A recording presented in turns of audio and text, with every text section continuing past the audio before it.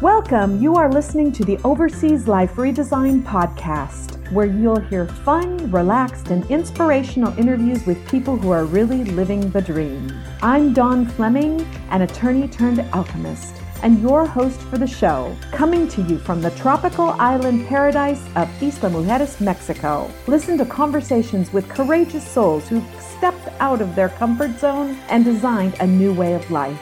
They'll share their experiences, wisdom, and offer practical steps you can take to redesign your life overseas. Listen and you'll believe. If you can dream it, you can achieve it.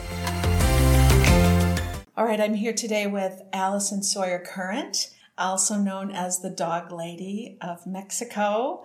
And I'm really excited about this interview because you have been on my list for a while to interview. And also many people have said you need to interview Allison. So thank you so much for taking the time. Oh, it's my pleasure to be here. So I guess where I'd like to start is this major accomplishment that you just had last month. I read you and your team, your organization, spayed and neutered over 1,800 animals. 1,847, I believe, was the number. Exactly the number. And I know your goal was 1,500, so you totally blew by that number. This was your 7th year of the clinic. Yeah. How in the heck were you able to accomplish something like that? I mean... Well, we've been doing it for so many years, and we have just the most fantastic group of volunteers, and we've become friends, and people come back every year for 12, 13 years. They've been coming back, and they take a little more responsibility every year, which is really exciting, and we're getting more organized. I have a partner for the first time in the rescue, which is Trina Nooks, and she's computer whiz and very organized, and she's made it easy for us to move ahead organizationally wise. So we've got leader heads now, you know, that we've got the supply leader, the housing leader, the food leader, and all of this stuff that I used to do by myself, which made it stay smaller. Right, absolutely. So you got a nice org chart, and everybody has jobs. Everybody has a job. And but part of it, too, was the neighborhood. It's a very poor neighborhood. It's an emerging community. It used to be ranches, and now, because it's called Rancho Viejo, which is Old Ranch. And because we've been coming back, we always include training and try to help people to care more. So, and people are caring more, and they're seeing the value in the animals. The fact that 100 of us show up and we're there to help their animals has to go somewhere with these people, and it does. And so this year it was extraordinary. They were lined up down the block. We'd have 2 lines. On the right side of the door was the cats, and on the left side of the door was the dogs, and they'd go 2 blocks in both directions. Wow. And the one thing that was extraordinary this year is we have never had so many cats. Ever. I mean, cats are sort of considered your wild animal that lives around your front door and you throw it food. And these people obviously were keeping cats in their homes and wanted to, Well, that's wonderful. As a cat person myself, that warms my heart. Yeah. I had read somewhere that the statistic was about 90% of the cats are feral. They really don't have owners. Only about 10% really had owners. Does that sound about right? It might have been right a few years ago. But not anymore. From what we saw, it was extraordinary. People were bringing cats in bird cages. They were bringing cats in bags. They were bringing cats in anything that they could find. And we did almost as many cats. It was a surprise to everybody. Wow. Yeah, it was great. Well, fantastic. So let's go back in time. So I was reading a little bit about you, and it looks like 2001 was the year. You're Canadian, yep. Correct? Yep. And you and your husband moved down to Mexico in 2001. Is that correct? Or? Well, I'm Canadian, but I married an American and moved to Boulder, Colorado in 1974. Oh, one of my favorite cities. Oh, well. Love Boulder. It's changed a lot. Oh, I'm sure. When we moved there, it was a little artsy community, which worked perfectly for me because I'm a potter. Yeah. So it was really different back then.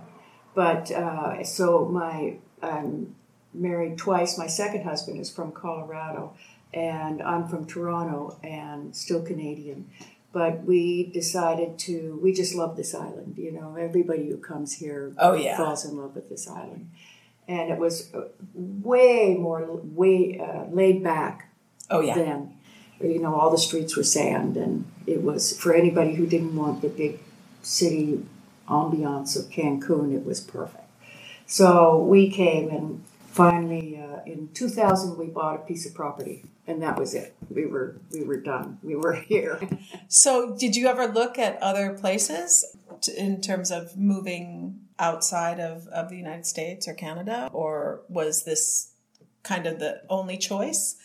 No, we were always looking for a place on the ocean because my husband's a dive instructor. Okay. And we used to go on dive trips every year, and we were always looking for the perfect place. It had to be on the ocean. One of the main reasons that we moved here was because we rounded the North Point one day, and there was that piece of property for sale, and that was it. We were done for.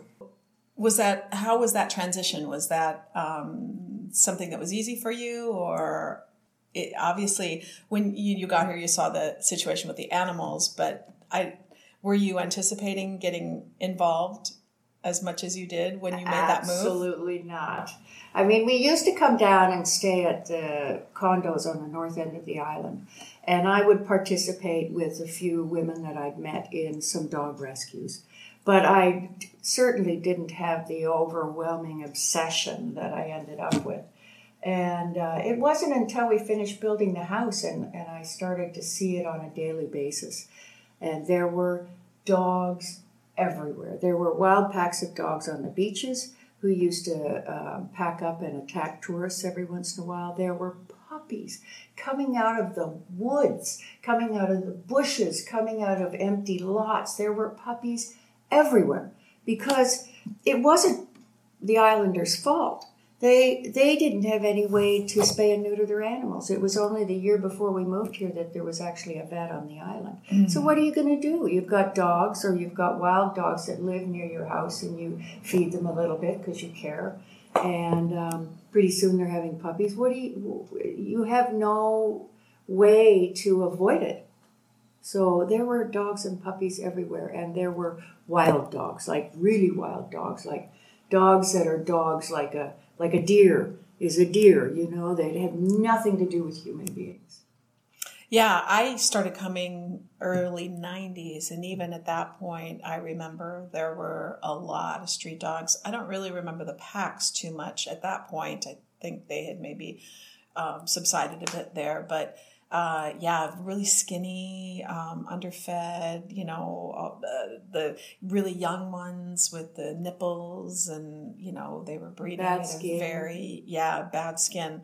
And it was heartbreaking, and it was interesting, just not knowing you or your story. It was interesting as I came back through the decades to see it improve. And I, you know, until we moved here and I learned, you know, about your organization, I wasn't sure what happened, but obviously you were the impetus for that. So you have a U.S. based nonprofit organization. I do. That you have also set up with that. So walk me through that whole I mean, this is only 7 years the clinic has been going on. Is that correct? Well, this was the 7th year? Yes, but Islay Animals has been around since the year 2001. Right. So something significant happened along the way, it sounds like. Well, I started out helping these two girls, Molly and Genevieve. Well, they weren't girls, they were young women. And they owned a used bookstore here. And they would they were both very community-minded, and they would take in these puppies, and they would keep them in the bookstore, and then people would come to the bookstore, and they'd adopt them, mostly islanders. eventually they had so many puppies that the bookstore started to smell so Oh, no. that they were losing business. So I told them that I would take the puppies to my house. I had a room over the garage, and I would keep them up there. And then when they were healthy, I'd bring a few over to the bookstore every day. And we did that for a while, but soon there were just more puppies, and some of them grew up, and it just eventually started that I was having a dog population at my house, which is a half acre of land. And that just, then the girls the young ladies backed off, and they had an organization called Amigos de los Animales, Friends of the Animals. Oh. And when they backed off, I started Isla Animals and made it a nonprofit based out of Boulder, Colorado. Okay. And that was obviously so that you could allow your donors to be able to get the tax deduction. And also, I would imagine, because of the huge numbers of adoptions that take place in the United States, that facilitated that effort more, or was that part of it? Well, I don't know. I sort of, they had done that. I was following their pattern. Okay. And it was more, I think, for the tax reasons for people to donate, trying to get anybody to donate anything at that point. Sure.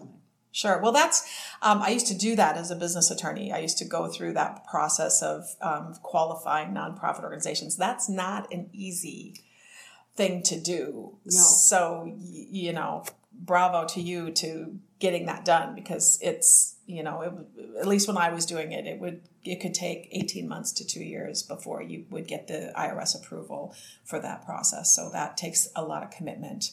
And it's a lot of paperwork that you have to go through. Well, one of my best friends is a bookkeeper, and she took over. In order to move down to Mexico, you really have to have somebody who's watching out for your mail and your American interests while you're gone. And so she took over me as an account, and then she got us the nonprofit, and she is amazing.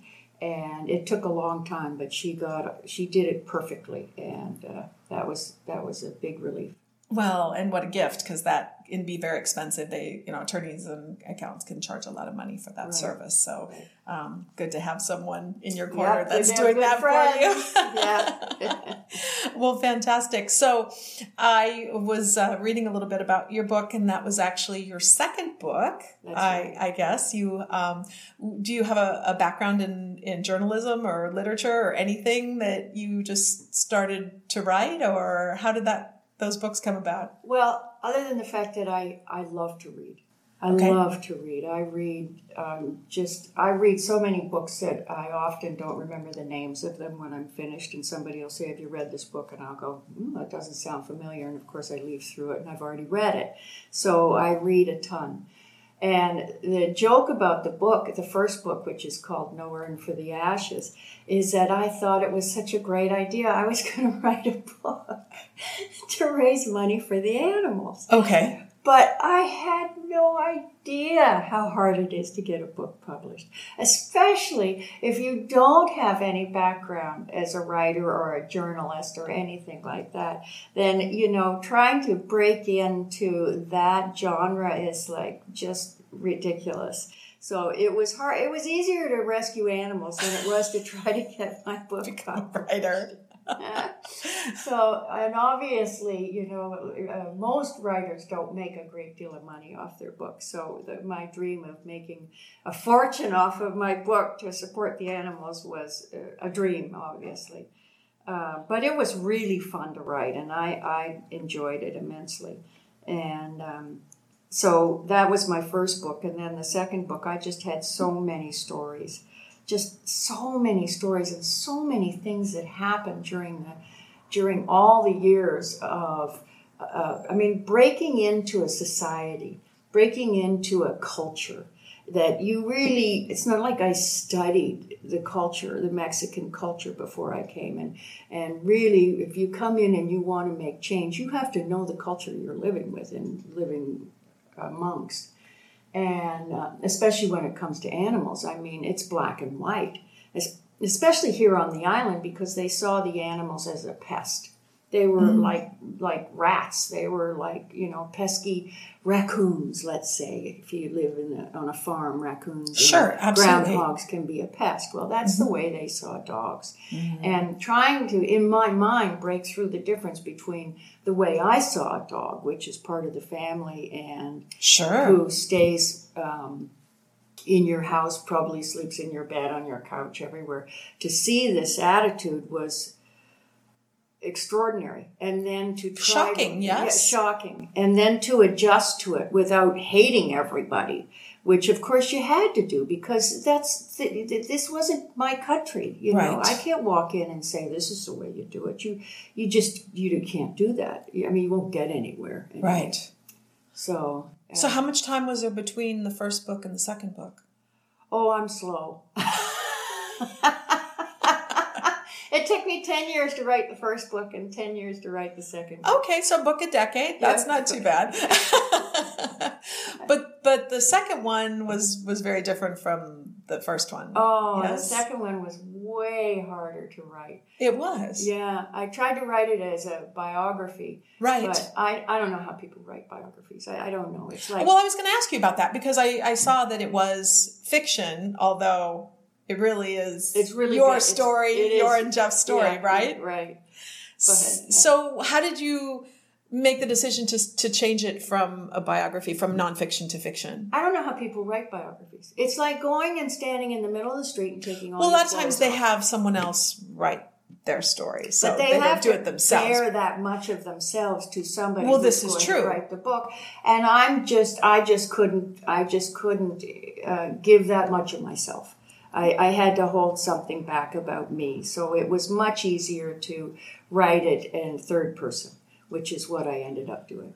Okay. So there are things that you didn't necessarily disclose about Rose or how did that work? I mean, did it give you the freedom to say, oh, this is Rose, this isn't me, and then still sort of bare your soul, but not as Allison, but through the character of Rose? Well, I really just dealt with the character of Rose, who definitely is a reflection of myself, but only in the context of the dog rescue.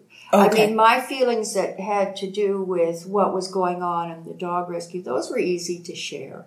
But, in a biography, people really want to dig into your head and find out what really makes you tick. And I'm not saying that I held back on any of that, but I focused on the dog and the rescue.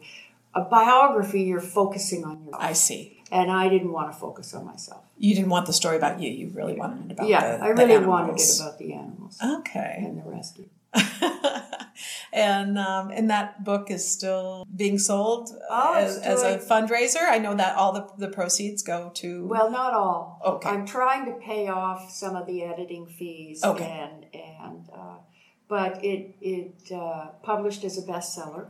Wonderful. Yeah, I'm very excited. They haven't put the medallion. They've got the medallion on the Kindle edition, but they haven't managed to get the medallion on the hardcover of the book. Well, we'll have to get all your fans to send them notes and say, hey, we want to see the badge. Where's the badge? Yeah.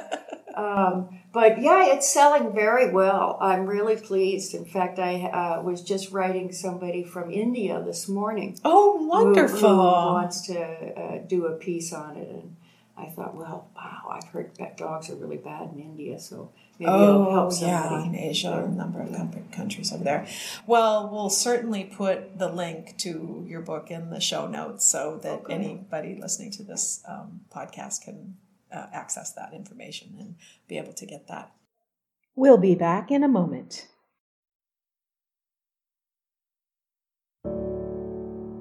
Isla Mujeres is a Caribbean jewel off the coast of Cancun. Castilito del Caribe warmly invites you to enjoy our spectacular oceanfront villa located in the heart of El Centro and a short walk to Playa Norte, which is ranked one of the top 10 beaches in the world. With an ocean view of crystal clear turquoise waters overlooking both the Caribbean and Cancun city skyline, we offer a fabulous location for you to enjoy all the peace and tranquility you're looking for on vacation, while also taking in all the excitement the island has to offer, with activities either in walking distance or a golf cart day excursion away. Please visit CastilitoCaribe.com, www.CastilitoCaribe.com. We look forward to seeing you soon.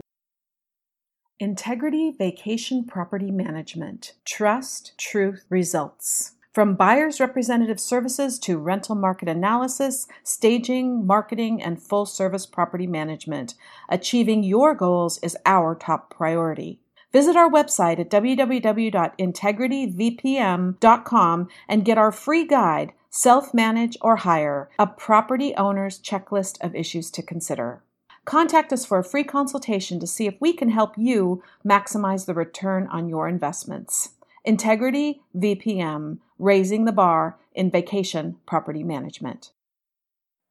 Welcome back to the Overseas Life Redesign podcast. Thank you so much for being here, and we invite you to subscribe if you like what you hear. So let's switch gears a little bit. I'm kind of interested to learn more about how you and your husband have managed to navigate this. You have very different lives. I know you said he is a dive instructor and wonderful musician. Yeah. We've had the pleasure of listening to him perform, and he obviously has been very supportive in this whole thing. Was it always that way, or did he was there any time that he was like, Allison, you're turning into kind of a crazy dog lady, or can you share a little bit about that? Well, we always put it this way, that I support the dogs and he supports me.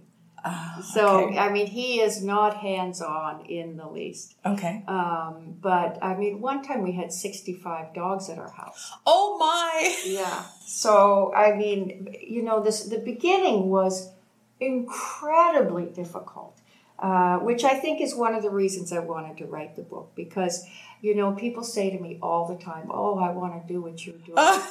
And as I told you, I always think, no, you don't. You don't. I mean, most people who do something like this, they're smarter than me.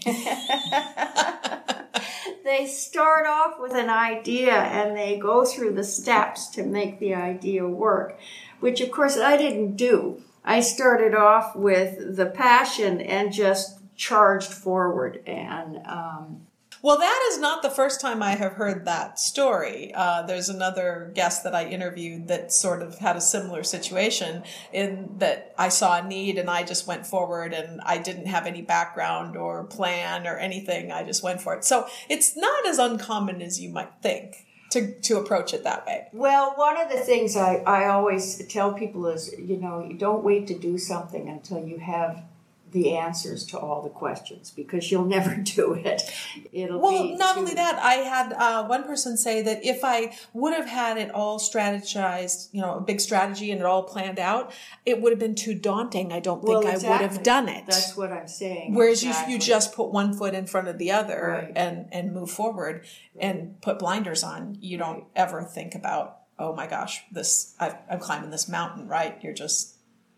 And we moved down here to relax and retire, and at a fairly young age. So we were doing well enough to do that. And as of now, we can't afford to live in our own house. It's rented out. What was your professional background? Potter. Oh, okay. Oh, okay. So you were an artist. Yeah, no, I was a professional potter. Worked all day, every day at my wheel. Oh, fantastic. Yeah.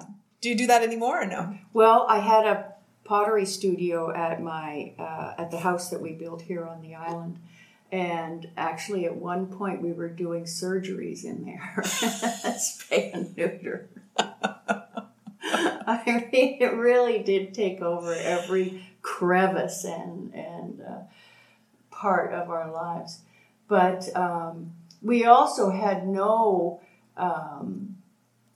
financial aid at all for the first 10 years. And so we put everything we had into it.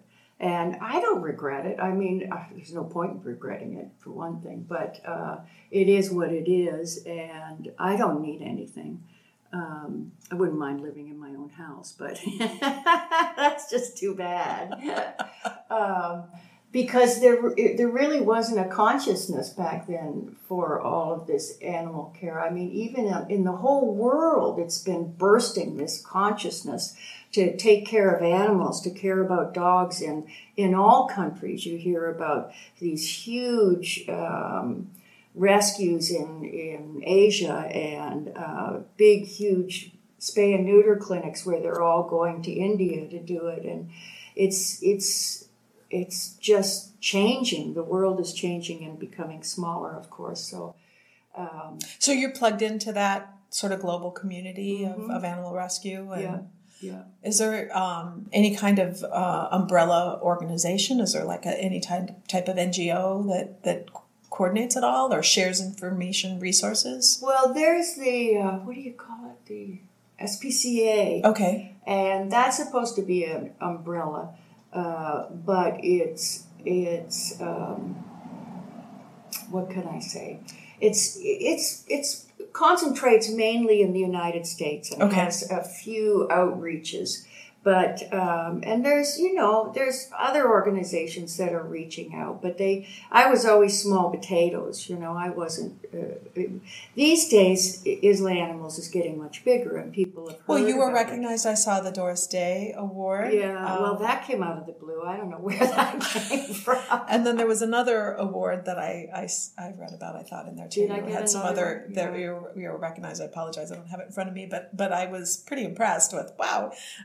She's on the map. Yeah. Well, it has gotten on the map because people are starting to care so much. And we changed our logo to Caring is Global because some people were giving us trouble about not just concentrating on the island, but the island's a lot better than it used to be. And so we've got a lot of work to do all up and down the mainland.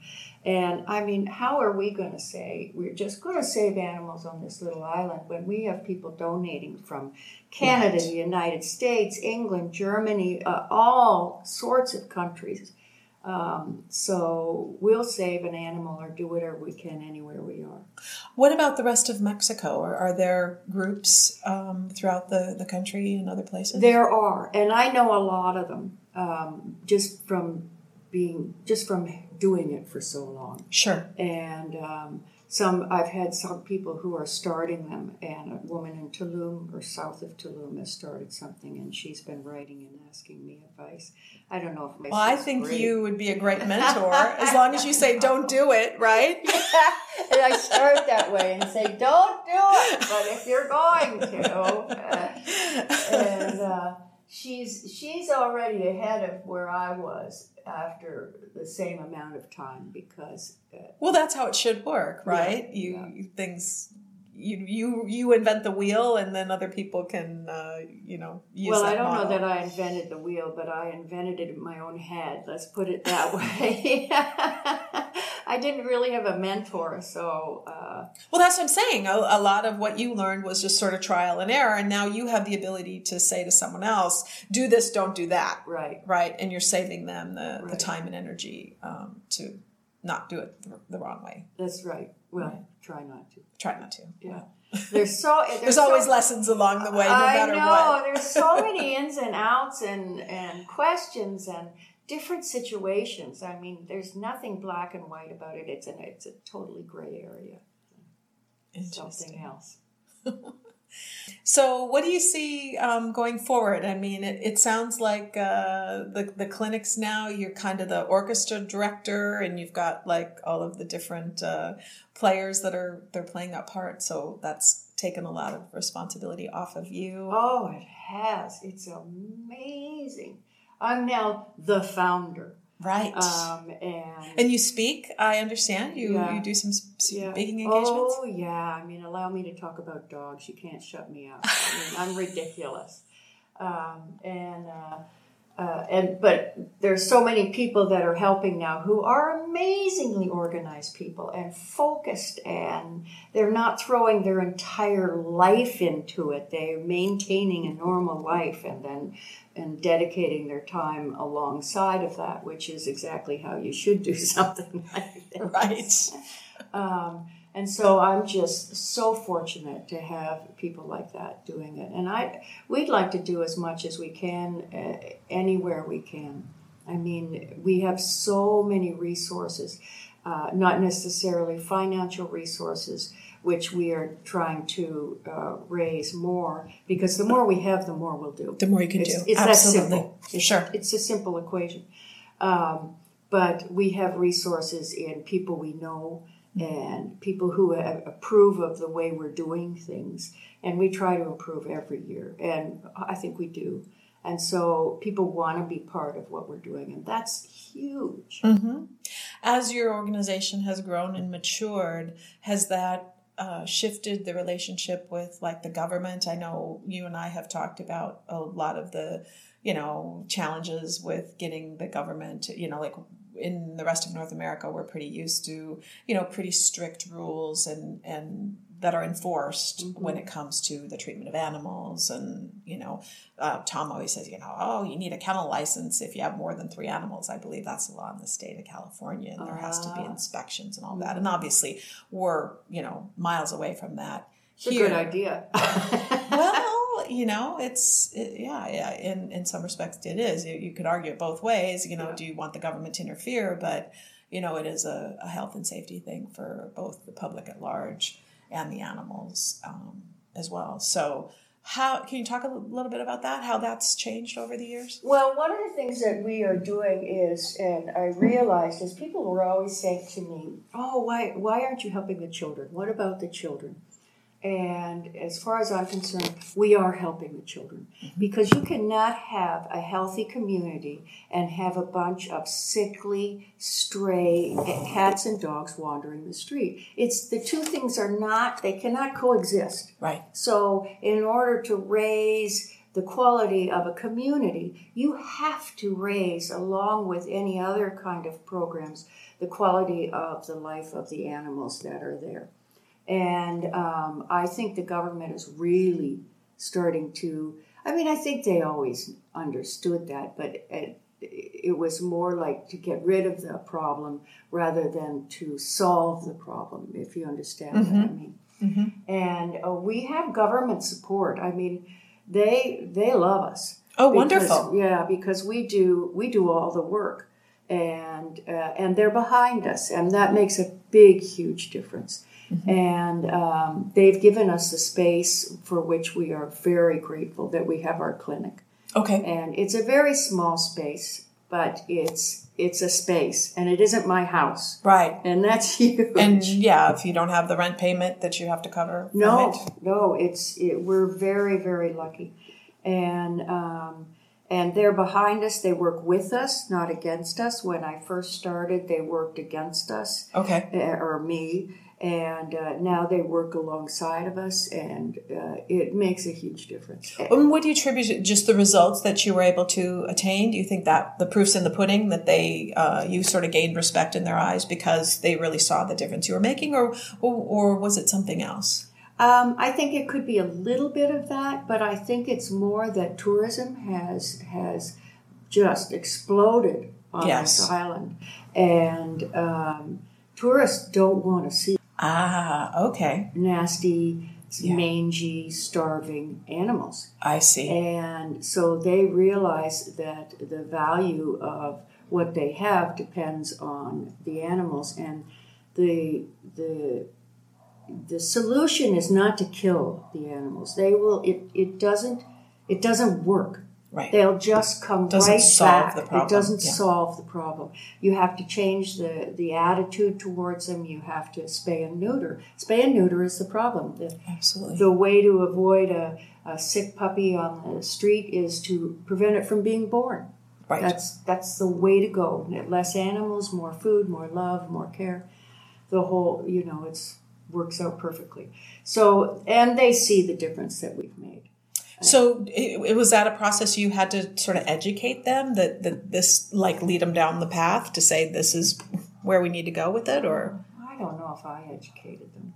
I think that if people complained, you know, I mean, if your main industry is tourism and your tourists are complaining, then it has much, much more power. That was the impact. That was the impact. Okay. Little old me going, "Don't hurt the dogs," wasn't going to have nearly that amount of power.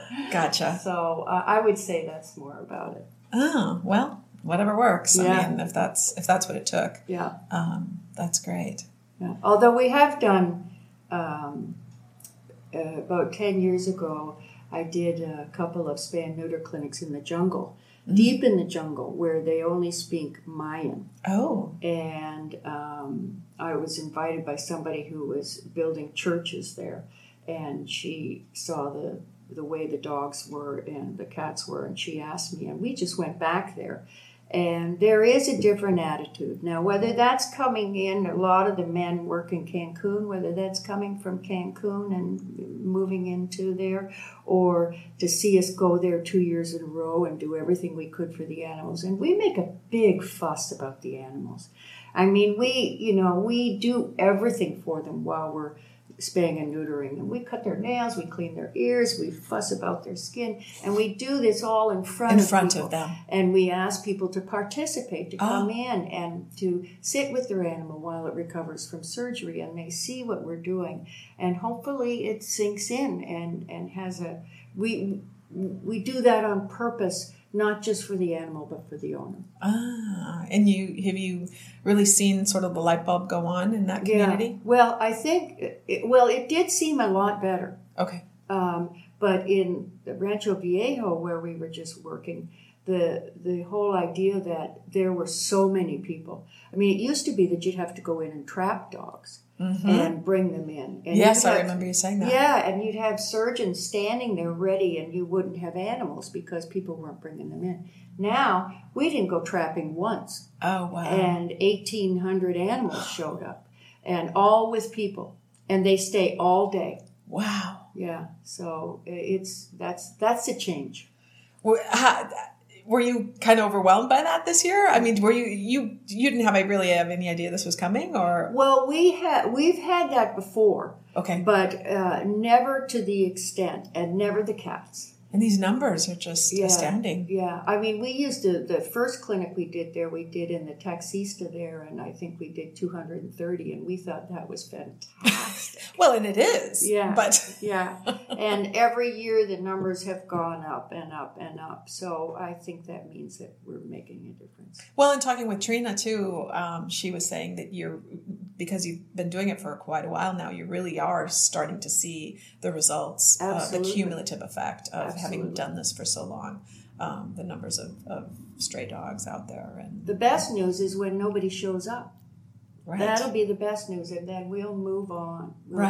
Because the thing is, you can't just go into a community and do it once. You have to keep hitting that same community over and over and over again. Mm-hmm. And when they stop showing up, then we might go in and trap a few and transport them to our vet's clinic and have them spay and neuter, because we do have an ongoing spay and neuter program over there where rescues will ask us if they find females or any dogs, will we do it? And we do. And we go take it to our vet, and he'll do it, and his animals pays for it. Right. Thursdays. Right? Well, no, that's a different thing. That's a different thing. That's on the mainland. I see. There's one over there, too. But here on the island, that's why here I don't feel we ever need a spay and neuter clinic, because we have a free spay day every Thursday. Last Thursday we did 20 animals. Wow. And we average about 12 to 15 a week. So that really adds up. Sure. Yeah. And it's a small island. Right. Yeah. Well, and I want to make sure that we mention too, one of the things that you do over there is invite visitors, tourists, to go walk the dogs that you have and engage with the community here. So you want to talk about how that works a little bit? Oh, it's great. It's great. What a system. I'm telling you, it's just a great system. People miss their animals when they go on vacation, and they love to be part of something. I mean, doesn't everybody want to be part of something, and part of something that helps and makes a difference? And people come. I mean, I rarely walk into the clinic and there aren't tourists there that are playing with puppies or they're taking dogs for walks. And it's perfect because it socializes our animals. They get exercise. The puppies get played with. The dogs get trained. People come in and go, oh, watch this. I can get this dog to sit in 10 minutes. And they do. And then, and then some people come in and say, I love this dog. I have to have this dog. And if it's spayed and neutered and healthy and has at least 2 vaccinations, then we will help them take the dog home. So that's how we keep taking dogs in, is we send dogs out. Well, just in this past year, 2 of our guests that have stayed at our house have adopted animals. Oh, is that right? Animals, I didn't know that. Yes, absolutely. Yeah. And, they just rave about the organization and can't that's wait good to come over and visit the dogs when they're here and so forth. And I say, well, you can take some more, right? Yeah. Well, it's amazing to me because we've been doing it for so long that some of our dogs are dying of old age at 15, at 17, and it just amazes me that we've been around that long. It doesn't feel like so long. Yeah, or maybe it does. Some days it probably does. Other days not so much. I can't remember the life before. Right. Yeah. So what do you see down the horizon, say 5 years into the future? How do you see your role and maybe, what your long-term plans are for the organization? Well, there is nobody working. There are what is called backyard rescues. And that's where I started, as a backyard rescue with the dogs at my house and caring and doing as much as I could. Okay. And there are backyard rescues in Cancun, but there is nobody really working in Cancun, really attacking. And I used to, before Isla Animals got bigger, organize big spay and neuter clinics for groups like Vitas. They work out of Fort Collins, and it's a group of vets that come down and will do it if somebody will organize it for them and get everything set up. And I've done it for Jeff Young, who's now got a TV show on the Animal Planet, which I've never seen, but I'm sure he's great. And we worked in an area called Bonfield, which is near the airport. And we did that for, I don't know, we did those for 5 or 6 or 7 years. And I would like to get back to that. I would like to work in Cancun. There's a big need. Okay. It's pretty sad. So I didn't hear that R word, retirement or anything like that. That's not on the horizon for you. Well, I have to say I can step back just a little bit. I mean, Trina is amazing, and she's organized dedicated and wonderful. And I mean, she's literally shoving me out of the picture. I mean, what do they say? A successful person is somebody who works themselves out of a job. Right. And she's working me out of a job. So I think that's really successful. Well, I think it's fabulous because it gives you the freedom to do what you love, right? And not the minutia or the kind of jobs that you don't really want to do. Great. So. I've got a mama, and I want to get back to just working with the animals. I have a mama and 5 puppies at my house at the moment. The puppies have just opened their eyes. They're so cute. And I foster dogs, and Trina fosters dogs, and because we can't take any dogs into our clinic until they're properly vaccinated. Sure. So yeah, it's really fun to get back to that and have a little time during the day. I paint murals on my wall. I can't imagine I have time for that, but I do. Oh, good for you. Yeah. Good for you. So you still have that creative I have to do outlet. something creative, or I start twitching. Well, that's wonderful. Is there anything I haven't asked you that you want to share? This has just been a fabulous conversation with you, and I'm really excited to get more of the details about what you've been doing, and also be able to share more with the world. Well, the only thing I like to say is that we're the real thing. You know, I think that people get a little nervous about donating because they don't want it to be spent on advertising or salaries. They want it to go straight to what you're doing, to saving the animals. And we have no salaries. Well, we do pay the ladies who take care of the dogs at the clinic, but there's no upper... no administrative executive director salaries. And so the money goes... We are the real thing. The money goes straight to the animals. And the more we get, the more we can do. And every time somebody signs up for a monthly donation, they become part of our team. And you do have the monthly commitments that people make. And we that survive probably on helps that. you budgeting purposes. Yeah. Knowing you've got money coming in every month, I mean, it's extraordinary. It's wonderful. Well, congratulations on all your success, and thanks. I know the island for sure and beyond is really proud of the work that you're doing, and wish you much success in the future. Okay, thank you. Thank you. This episode of the Overseas Life Redesign podcast was brought to you by our sponsors. Thanks for tuning in. Did you love this episode of the Overseas Life Redesign podcast? Then please subscribe to our show and leave us a nice review. It's very much appreciated. We invite you to visit www.overseasliferedesign.com and take the Are You Ready for an Overseas Life Relocation Readiness Quiz. We'd also love for you to become part of our OLR community on Facebook. Thank you for listening.